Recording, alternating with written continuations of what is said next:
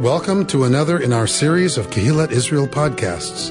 This is a recording of Rabbi Amy Bernstein's weekly Friday morning Torah study.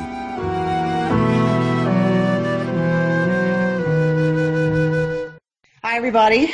Good morning. We are continuing in our study of the book of Vayikra. We're continuing to study the book of Leviticus.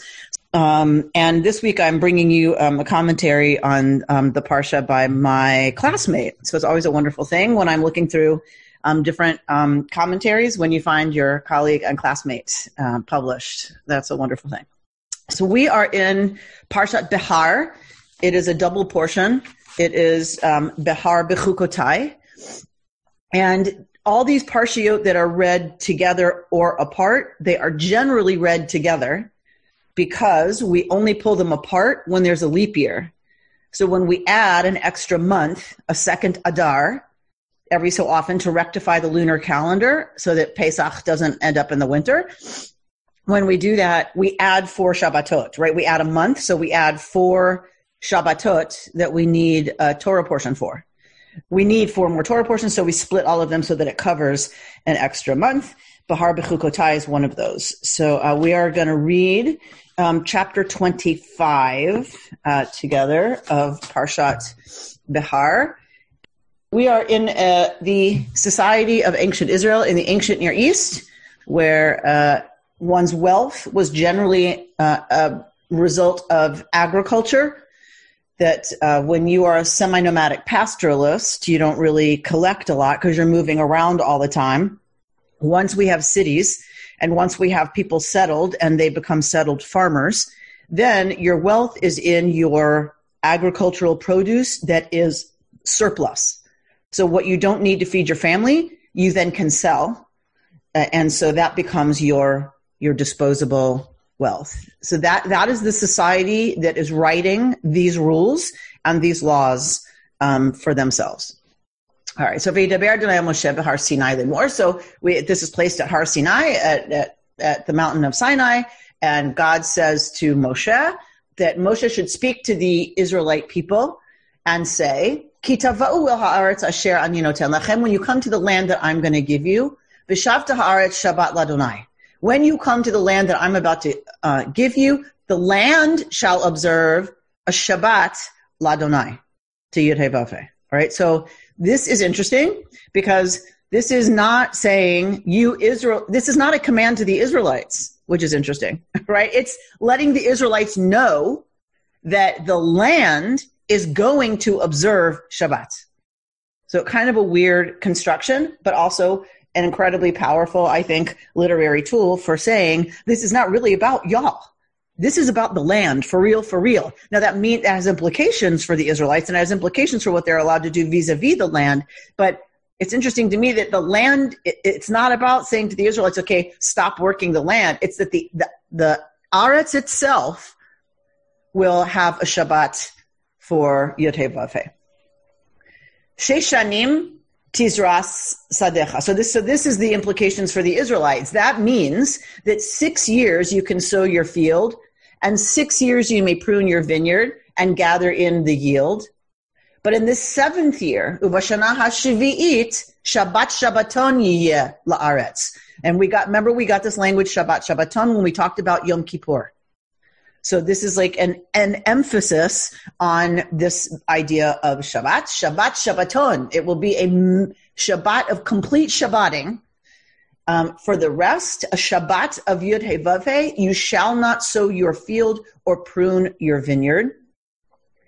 You shall not reap the aftergrowth of your harvest or gather the grapes of your untrimmed vines. It shall be a year of complete rest for the land. V'haita Shabbat ha'aretz lechem le'ochla, lecha u'le'ovdecha u'le'ometcha. So you can eat, though, whatever the land produces on its own. So you are allowed to eat of the land that year, but it has to be uncultivated. So it's what the earth brings forth itself without the, I don't want to say invasion, that sounds too hard, without the manipulation of human beings. That's what you're allowed to eat. You and who else? your male and female slaves, the hired and bound laborers who live with you. Everyone's allowed to eat from, so essentially it takes landed Israelites and makes them equal to people who don't have land every 7 years. Because every 7 years, it doesn't matter if you have land. It doesn't matter. Anybody can eat is what the earth brings forth itself. And so everybody in that sense is equal in terms of what they have and what they have access to. And your cattle and the beasts in your land may eat all its yield. Again, stuff that you do not farm. You shall count off 7 weeks of years, 7 times 7 years, so that the period of 7 weeks of years gives you a total of 49 years. So we're counting the Omer right now between Passover and Shavuot, 7 sets of 7 days, so 7 weeks.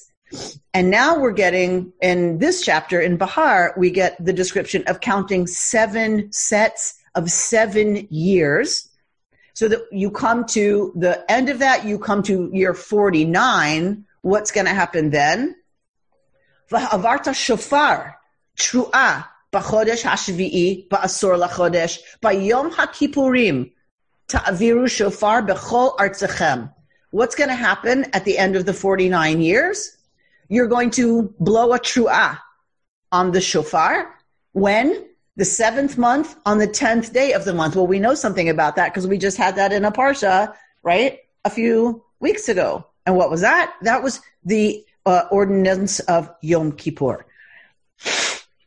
So it is on Yom Kippur that you will sound a tru'ah on the shofar in the 49th year. Okay, but it goes on. What's that about? V'kidashtem et shnata chamishim shana. So the 50th year is kadosh, is set aside, is designated as holy. And what are you going to do? Ukratem dror ba'aretz l'chol yoshveha yovel hi tiyeh lachem. You will proclaim dror, you will proclaim release throughout the land by blowing this shofar, essentially, and all its inhabitants, right? L'chol yoshveha, to all its inhabitants, it shall be for you yovel. And here you get the Latin form of yovel, right? The Y is a J, and a vet is always rendered as a bet, so so adding the dagesh, so the vet becomes a B. And so that's what Jubilee is. It's Yovel. So it's Yovel for you. Each of you shall return to his holding, and each of you shall return to his family. That 50th year shall be Yovel for you. You shall not sow, neither shall you reap the aftergrowth or harvest the untrimmed vines. For it is Yovel. Ki Yovel hi, Kodesh tiyeh lachem. It's Kodesh, it's holy. You may only eat the growth direct from the field. So you can't mess with anything to increase the yield or to have nature do something different than it would do on its own. Bishnata Yovel hazot tashuvu ish el achuzato. And in this year of Yovel, each of you shall return to your ancestral holding. When you sell property to your neighbor or buy any from your neighbor, you shall not wrong one another. How do we ensure against wronging one another? In buying from your neighbor, you will deduct only for the number of years since the Yovel. And in selling to you, he shall charge you only for the remaining crop years. The more such years, the higher the price you pay. The fewer such years, the lower the price. For what he is selling you is a number of harvests. Do not wrong one another, but fear Yud-Heh-Vav-Heh your God. I am Yud-Heh-Vav-Heh your God. You shall observe my laws and faithfully keep my rules, that you may live upon the land in security. The land shall yield its fruit, and you shall eat your fill, and you shall live upon it in security. And should you ask, what are we to eat in the 7th year if we may neither sow nor gather in our crops? I will ordain my blessing for you in the 6th year, so that it shall yield a crop sufficient for 3 years. And when you sow in the 8th year, you will still be eating old grain of that crop. You will be eating the old until the 9th year, until its crops come in. But the land must not be sold beyond reclaim, for the land is mine. You are but strangers resident with me. Ki gerim v'toshavim atem imadi. Right? So scholars want to argue about this, of course, like they do about everything, but gerim v'toshavim, you are strangers and residents with me. Throughout the land that you hold, you must provide for the redemption of the land. So the word ge'ulah, redemption, ge'ulah titnu la'aretz, you will give redemption to the land, literally in the Hebrew. This is a new idea, as far as we know, in the ancient world about what redeeming land looks like. And we'll unpack it a little bit more. All right, so let's stop there because then we're going to go on to another category of stuff in the text. All right, so here we are at Yovel. Here we are at this concept of the Jubilee. And the Jubilee is a way of resetting the playing field, right? So those of us who've studied this together before know that this is ancient Israel's attempt at economic justice and about setting an expectation that land ownership cannot ever be permanent. It can't ever be forever because the land doesn't belong to human beings. By definition, the land belongs to God. If you buy that there's a creator, then what gets created belongs ultimately to the creator.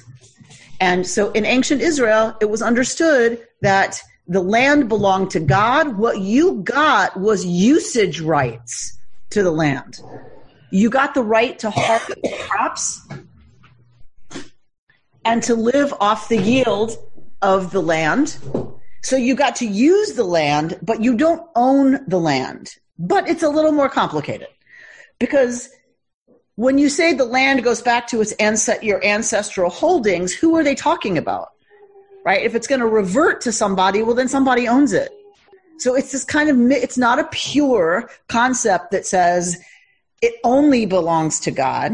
It belongs to God, but God assigned land to the tribes, according to our sacred mythology. God attributes and assigns land to the tribes when they come into Israel. And so therefore the original ancestral holders of the land it's the assignation to each tribe.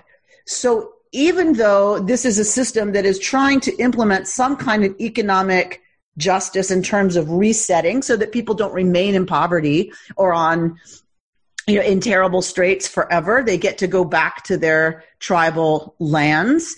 Remember that different tribes had different land, and different tribes had different size allotments of land.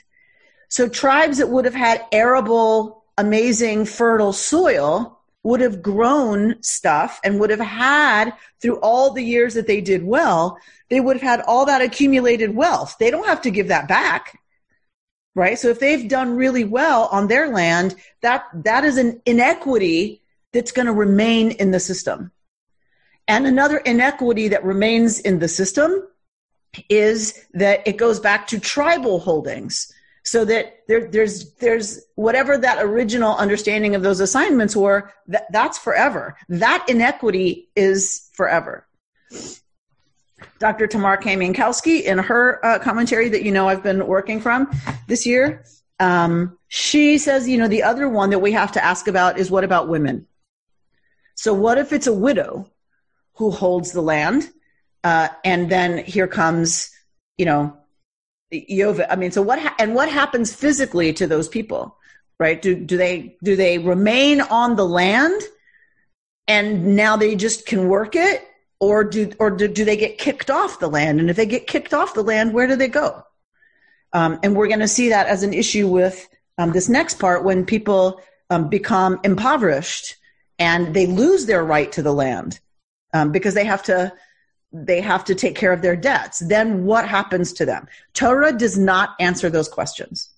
So scholars are left to argue whether or not they believe that these become tenant farmers and the debtor stays on the land, but it now belongs to the creditor, and they work the land for the creditor and to pay off their debt, or are they kicked off the land and then they are landless and homeless, and it's hard to believe that that's a system of in any way rectifying economic inequality. So we have some questions that Torah does not answer for us.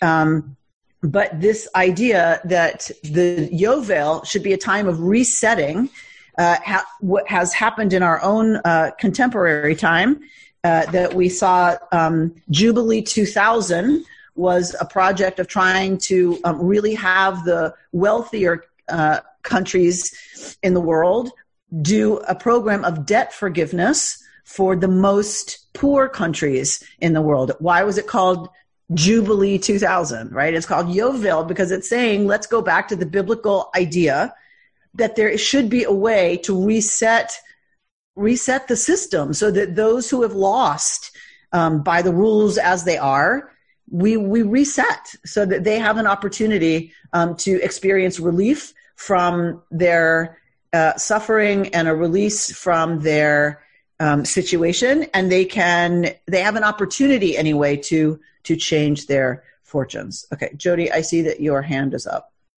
Oh, yeah, and it was reminding me that Jubilee 2000 was, I think, Bono led that. But it reminds me a lot of land lease. You know, the land just doesn't belong to you. We still have land lease where maybe for ancient tribes, but not particularly Jewish tribes, but in Native America, you can have land lease. And so it just reminded me a lot of that. I wanted to bring that up. Okay, thank you. Right. So this is a concept that is understood. This is not something so foreign. What's interesting is that this long ago, ancient Israel was trying to address the inequalities that its neighbors often understood as being divinely ordained, and that you were stuck with it. If you were poor, it's because you were born poor, and that was think about America, think about slavery, right? Think about all the defenses that the haves have used against the have-nots, right? That's your lot in life. You know, it was your destiny to be poor. A lot of people have chosen, of course, to have that worldview because it allows the people who have material wealth, and usually that's connected with power.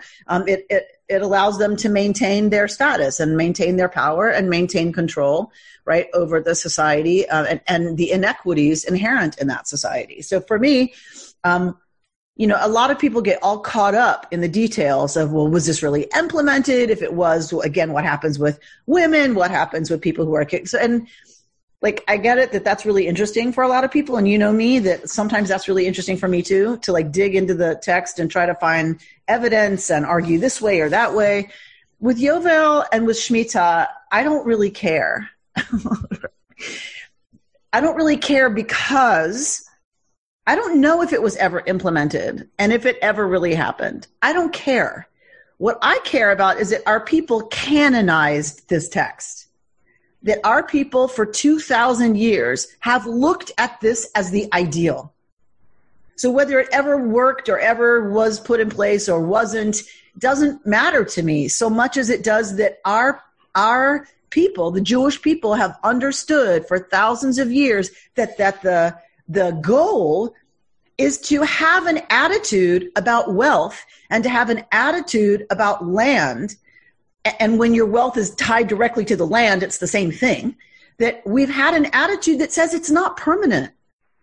You may have a lot today, but who knows what happens tomorrow in terms of a drought, in terms of whatever. You may lose your access to that land, and it's never yours permanently. Nothing really belongs to you permanently when it comes to the planet, because it belongs to God. It belongs to itself. And I think that is a radical attitude. And I think what my classmate Fred Dobb, what you're going to see with Rabbi Dobb, is he's like, that is a worldview that is different from ancient Israel's neighbors. And I think right now it's different from how we think in the West and how we have thought in the West. I mean, I hope we're coming out of some of that. But that idea that your relationship to your wealth is permanent somehow, that you deserve it somehow, that it's yours by right somehow, Torah challenges that worldview and says, no, it belongs to itself. It all belongs to God. All right, Kayla asked a question in the chat. You can get something, baby. She's crawling on the kitchen floor so to be below the camera. So Kayla asked a question about what is the significance of 7? 7 is the number of completion. Exactly. That's the significance of 7. 7 is the number of completion. So if 7 is the number of completion, then 7 sets of 7 is the ultimate completion, right? And so the year just passed, the ultimate completion is the year of hitting the reset button. 49 years is completion. Year 50, you blow shofar on Yom Kippur, and Dror is proclaimed throughout the land. Release is proclaimed throughout the land. All right. Anything else about this?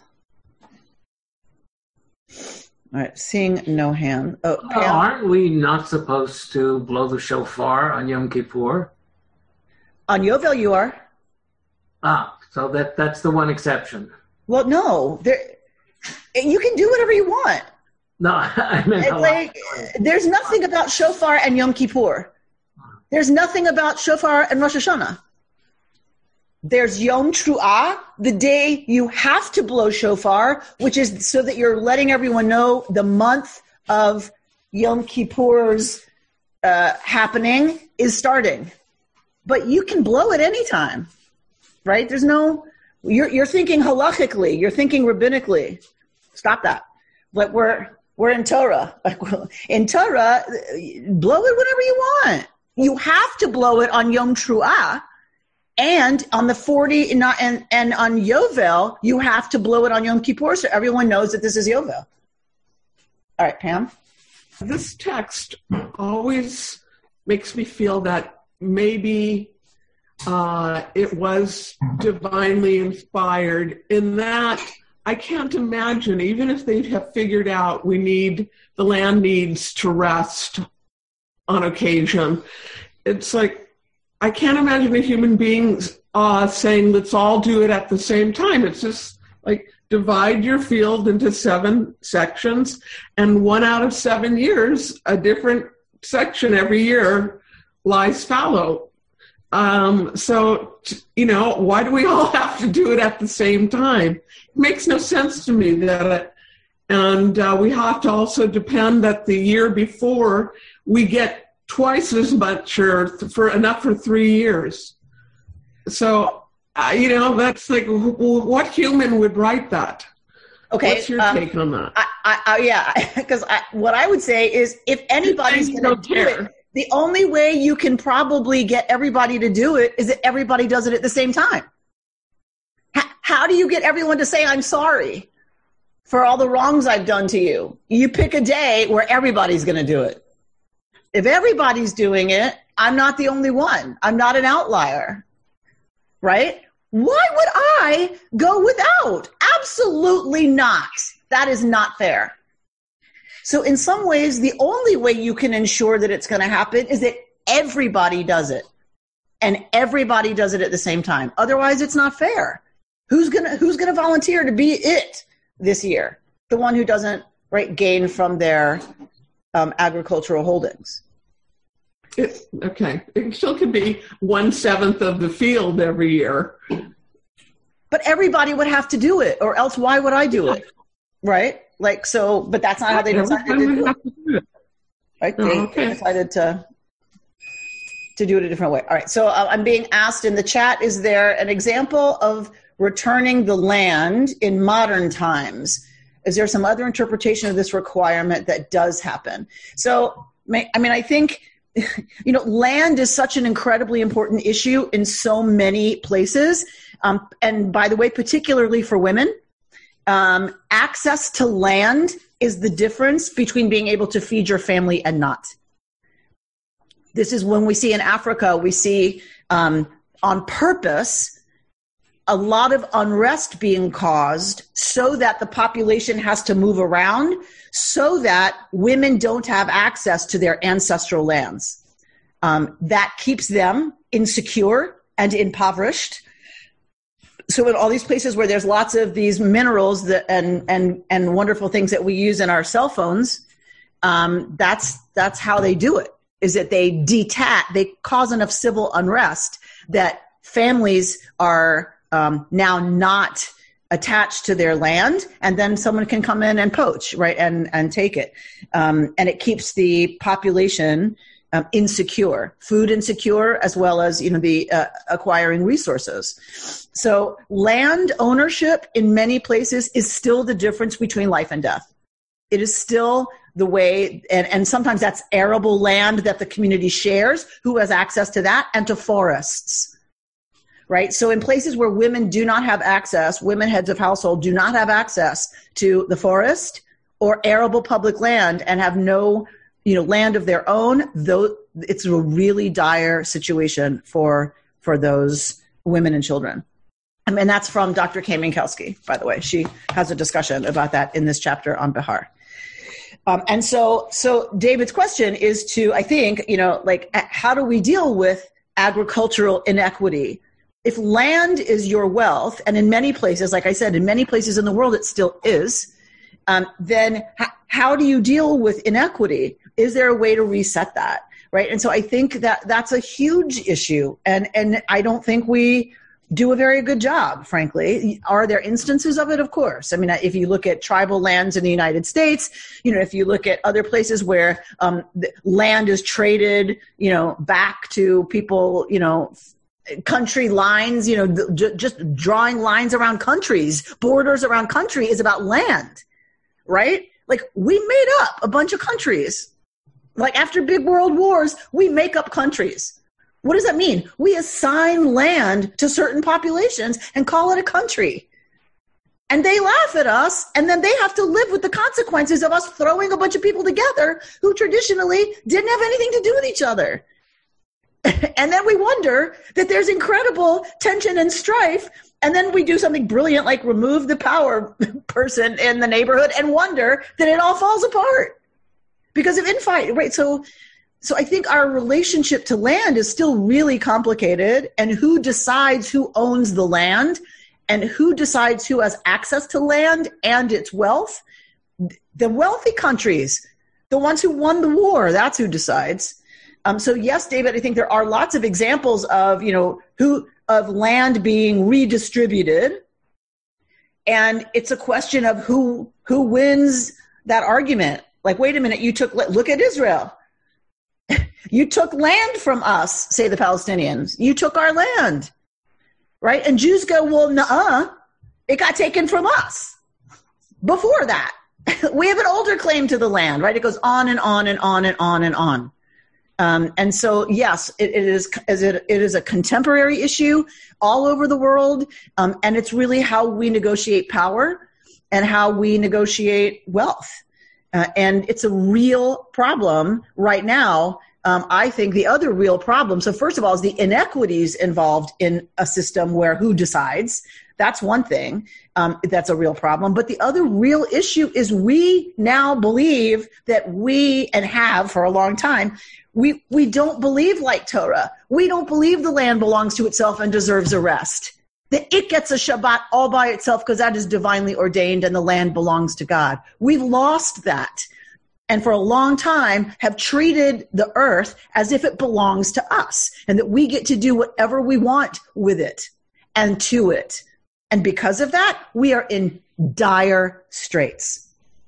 We are in a bad, bad way. I'm just having so much trouble sleeping and whatever, and I'm exhausted, but I'm too tired to sleep, that kind of thing. And so I was watching, National Geographic last night. For some reason it was on, and it was, talking about winter, and it's just so depressing, right? That when you see, whole species are wiped out, because we are treating the world in a way that there's no ice for them anymore, right? And so watching that, I was so aware that the land and the cycles of nature and life on this planet have their own wisdom and have their own, if you want to call it, holy, divine order that we have screwed up so badly that it may not recover.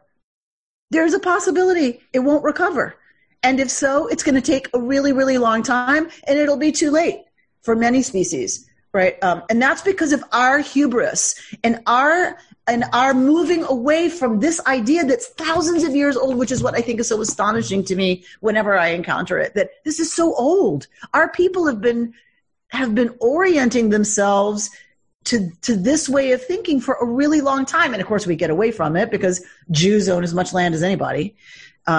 So, we've moved away from it, unfortunately. We've been influenced by other things outside of Torah. But it's amazing to me that within Torah, there's this knowledge, this understanding that is the proper order of the universe, is that the land belongs to itself and it needs a break, and it has nothing to do with what we want. That it is its relationship to itself and to whatever is bigger. Okay. So let's look. Kayla loves Nat Geo. Okay, good to know. I'm not the only one who winds up watching this stuff. All right, so let me go back to the text. So in this system, if you have land and your wealth comes from land, then bad things can happen, right? If your kinsman, so achicha, the word brother, if your ach, your brother, is in straits and has to sell part of his holding, his nearest go'al, his redeemer, will come and redeem what his kinsman has sold. So if someone related to you is in such dire straits because of crop failure or they have a gambling problem, whatever, and they now have to sell their part of their land, if you are a wealthy relative, you are supposed to come buy that land back for them. Right? So you are supposed to be the redeemer, the go'al. If a man has no one to redeem for him, but prospers and acquires enough to redeem with, he shall compute the years since its sale, remember from Yovel, refund the difference to the man to whom he sold it, and return to his holding. So this is how you can buy back your land. If he lacks sufficient means to recover it, what he sold shall remain with the purchaser until Yovel.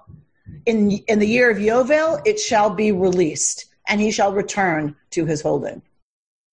If a man sells a dwelling house in a walled city, it may be redeemed until a year has elapsed since its sale. The redemption period shall be a year, right? So if you have to sell your house in the Palisades, you have a year to buy it back. So it's not a permanent sale until a year. And even then, it's not permanent because we got Yovel.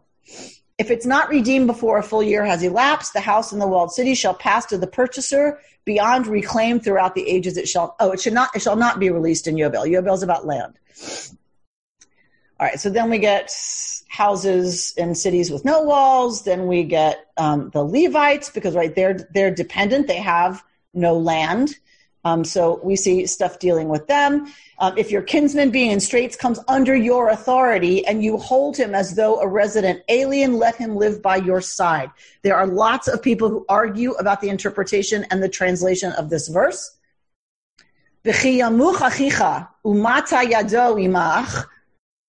So we're not sure exactly which way to translate all of this. Does he become your kinsman who's in straits? Does this person become a ger toshav?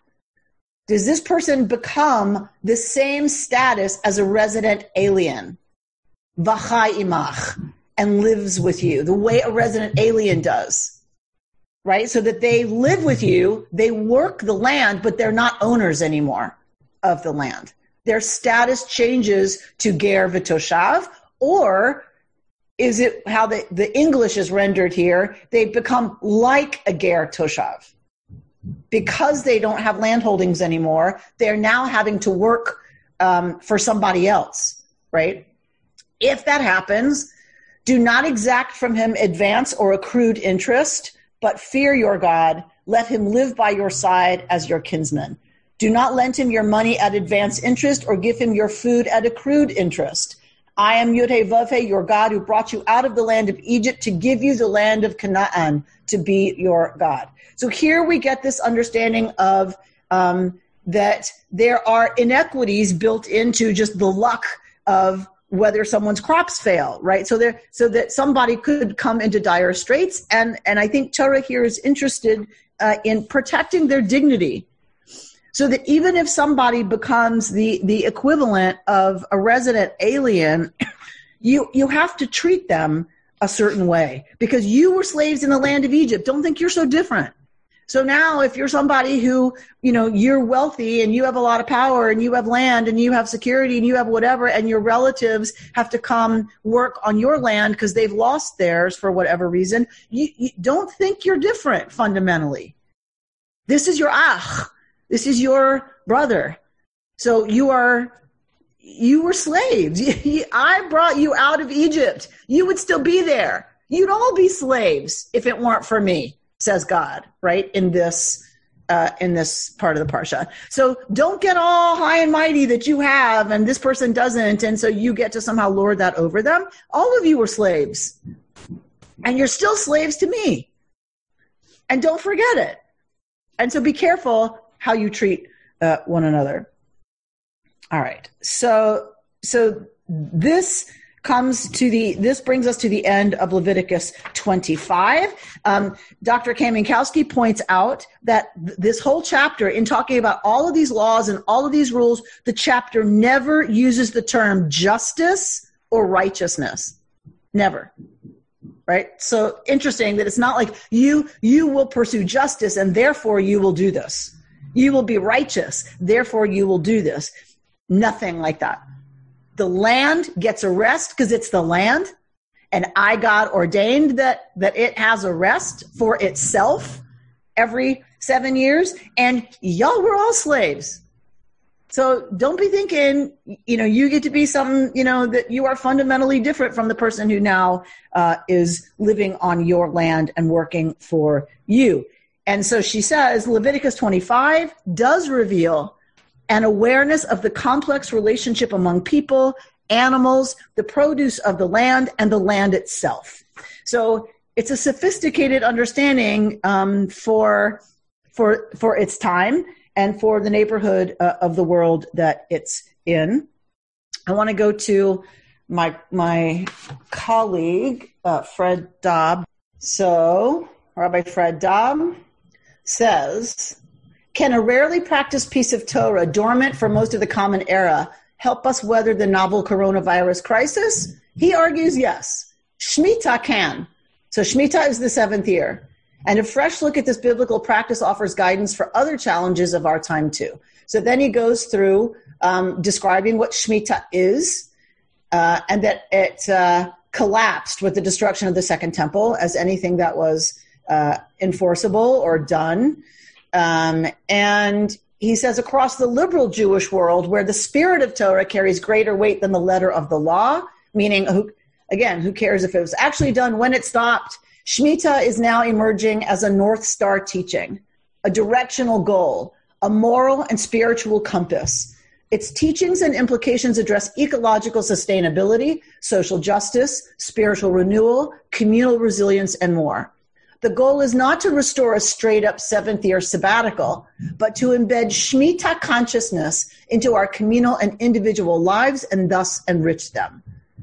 So he's saying, kind of like I did, it's about a way of looking at the world, and that he believes that Shemitah consciousness, this idea of every 7 years, that is a helpful way to see reality, a helpful way to see so many things, including our relationship to, the land, to the planet, to other people, to our own spiritual renewal. So he's going to go into how does he see it applying? All right. So how does it help with the spread of COVID-19?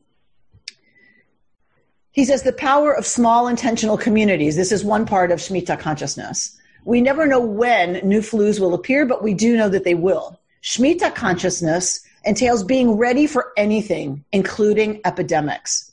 In a society prepared for disruption and downshifting every 7 years, small is beautiful. People really know each other and interdependence is celebrated. Synagogues and chaburot are, at their best, modern exemplars of these timeless virtues, the very virtues modeled by federated agencies and taught through Jewish educational institutions. With every new virulent disease, recession, natural disaster, or other black swan event, the worth of intentional communities like ours is proved again and again. So for me, I think what he's talking about is Shemitah consciousness says we're going to take care of each other. And I might have a lot right now, but in 7 years, right, I know that it's not all permanent, that we're going to downshift and I might have to give up something. And I'm giving that up because I'm part of a larger community. And my commitment is to the larger community and to some kind of understanding of equity within that community. And that right now, and I think it's true, I think a lot of us are saying we feel really lucky that we're part of this community right now.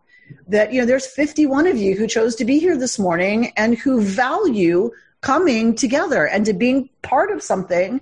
And I think right now, a lot of us are aware that, thank God we have this. It really makes a difference about how we're handling and holding, right, this incredibly scary thing that's happening to everybody. Well, when you have a small and intentional community, you're not in it alone. And that's a certain kind of consciousness that Shemitah system, right, is evidence of. What else? How else does it help? Relevance through resilience, right? So Jewish communities have always, had to be people who are ones of resilience. He says, living with Shemitah consciousness as if another large, huge speed bump always lies ahead forces us to build resilience into the very fabric of our lives and institutions.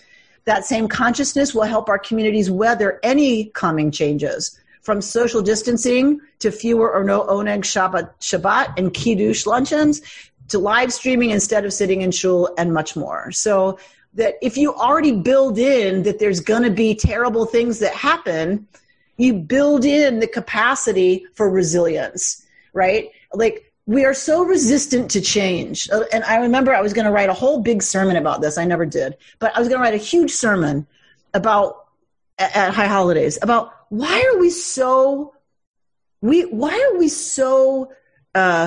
afraid of change? And we're resistant and afraid so often of change. We are so resistant. We want everything to be like it always was. And it isn't ever. We're in a new body today than we were yesterday. We're in a new season. We're at a new place. We're in a new consciousness. It's always different. It's always changing. But we are so resistant to that.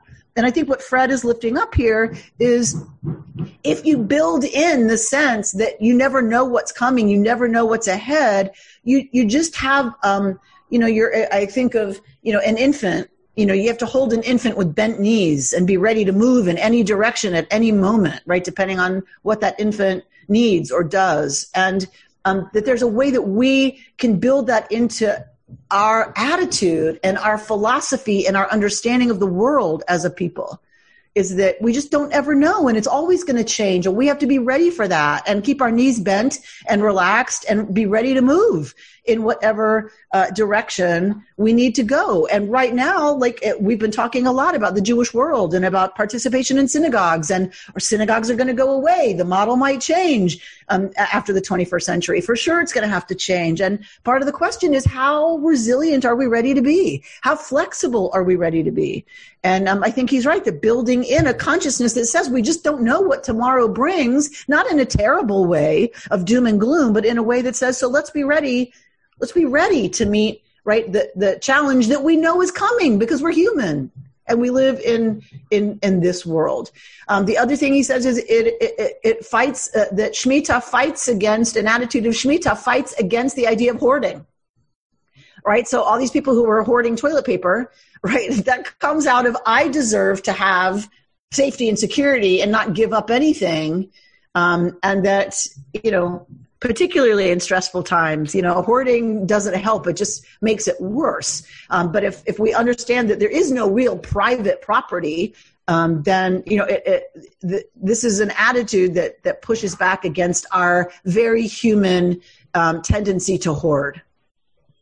Special concern for underprivileged communities, right? That Judaism's tradition of pursuing justice is exemplified, he says, in Shemitah's concern for the ger and the servant, as we get it described in the Parsha, that they need to be taken care of, and that people can fall on times where they go from, privileged landed Israelite to living the life essentially of a socially disadvantaged orphan or widow. And then he points to tens of millions of Americans remain or underinsured, and billions around the world struggle with inadequate resources. And so long as some people can't or won't seek diagnosis and treatment, no one is safe from the spread of the disease. So that Shemitah is talking to us, at this time of COVID, saying as long as there's built-in inequity, like you think it's not going to affect you at some point, wake up, people. Thinking long-term, right? So if you think in 7-year cycles, then it mandates long-range planning, which some of us are terrible at. What is it about Americans and how much we've saved and how much we've saved for retirement? If you look at it, it's terrible. And for some people, it's because they can't do that. They're trying to put food on the table. But for a lot of people, it's because we just don't have this way of looking long range. It's not built in. We're told, get the new one today. You need the new iPhone. You need the new purse. You need the new car. You need a better vacation. You need that right now. And it's all about right now and not about long-range planning. And that Shemitah, even talking in the language of a cycle of 7 years, much less a cycle of 7 times 7, is just a different way of relating to the material world, which certainly we could use. Enjoy the break, he says, right? An enforced sabbatical. We're all being given, in some ways, an enforced sabbatical right now. Although I was studying with my Chavruta partner who brought this up, that Shemitah directly connects to COVID-19 and pandemic. But it's a perfect parsha because it's talking about, you don't get to choose it. You're forced to be in a Shemitah and a Shabbat relationship to the land and to work. And that it's the perfect Torah portion. And I was like, ugh, please. I don't think so. No, nice try. So Fred's going there too. I'm a little less cranky today, so maybe I'll be a little open to it. But because I think for some of us, yes, it has been a forced stop. And people are saying, I'm loving being home. I'm loving being with my partner. I'm loving that we're getting so much done. We're getting closets cleaned out and organized and stuff I never would have done had I not been forced into this stoppage and forced to be home. Blah, blah, blah, blah, blah, blah. Lovely. That's terrific. Some of us are working harder than ever. Some of us are experiencing a lot of stress from the fact that our office is now our home. And there's zero line between work and off time. There is zero line. The Shabbat that used to be built in is gone for some of us. So I want to, from a non-cranky standpoint, say, yes, it's Shemitah. It's a forced stop. And yes, of course, I've enjoyed being with my family and being with my 16-year-old. That's been amazing. But it's also really, really, really stressful for a lot of people right now who are having to work through this thing. People who have 2 little kids at home and they're on Zoom meetings all day. Both parents are home working on Zoom with 2 little kids. Like, are you kidding me? It is so stressful. It is so hard. So what is a forced stoppage and spiritual learning opportunity and growth opportunity for many people, I totally honor and get that. And I just want to also say that for a lot of people, a forced stop of how it used to be is not just a break. It's also, causing its own level of stress and burnout and exhaustion. And Shelley, you'll be glad to know I've scheduled vacation. So all of you, thank you for your concern. Those of you who were worried about me on Wednesday night. It's all good. It's going to be okay. So I needed to schedule a break. And if they don't stop working on this roof, though, there's going to be problems. All right. So I see Jody's hand is up. Jody, do you want to say something? I have a question. In Israel, do some of the people, all of the people, maybe just some of the people, none of the people, give the land a break? So there is an awareness of the Yovel year in Israel. Some communities, some very observant communities are really trying to push for a relationship back to that idea of Shemitah, of giving the year, giving the land a break. But to my point to Pam earlier, if everybody's not going to do it, right? Why am I going to do it? Right? Why should I give up, selling my, garbanzo beans to Sabra to make hummus? Why would I not take the profit from that when everybody else is going to be profiting that year? So meaning it hasn't caught on. Because whoever decides to do that has to do it out of a deeply religious commitment to this divine will, because otherwise there's no incentive. There's only disincentives for you to do it because everybody else is still profiting. So it hasn't caught on is the answer. Okay. Right? It's not gaining popularity. I do think there's an awareness ecologically that the earth needs a break from our consumption. Right. There's a lot of that awareness in Israel, and also a huge lack of awareness in Israel. The Kinneret is more filthy than I've ever seen it. It's so depressing when I see the state of the Kinneret, the what's it called? The Sea of Galilee. It's a lake, and it's horrifying what's happening. So it's devastating. You've been listening to Rabbi Amy Bernstein's Friday Morning Torah Study from Kehillat Israel in Pacific Palisades, California. For more information, go to our website, www.ourki.org.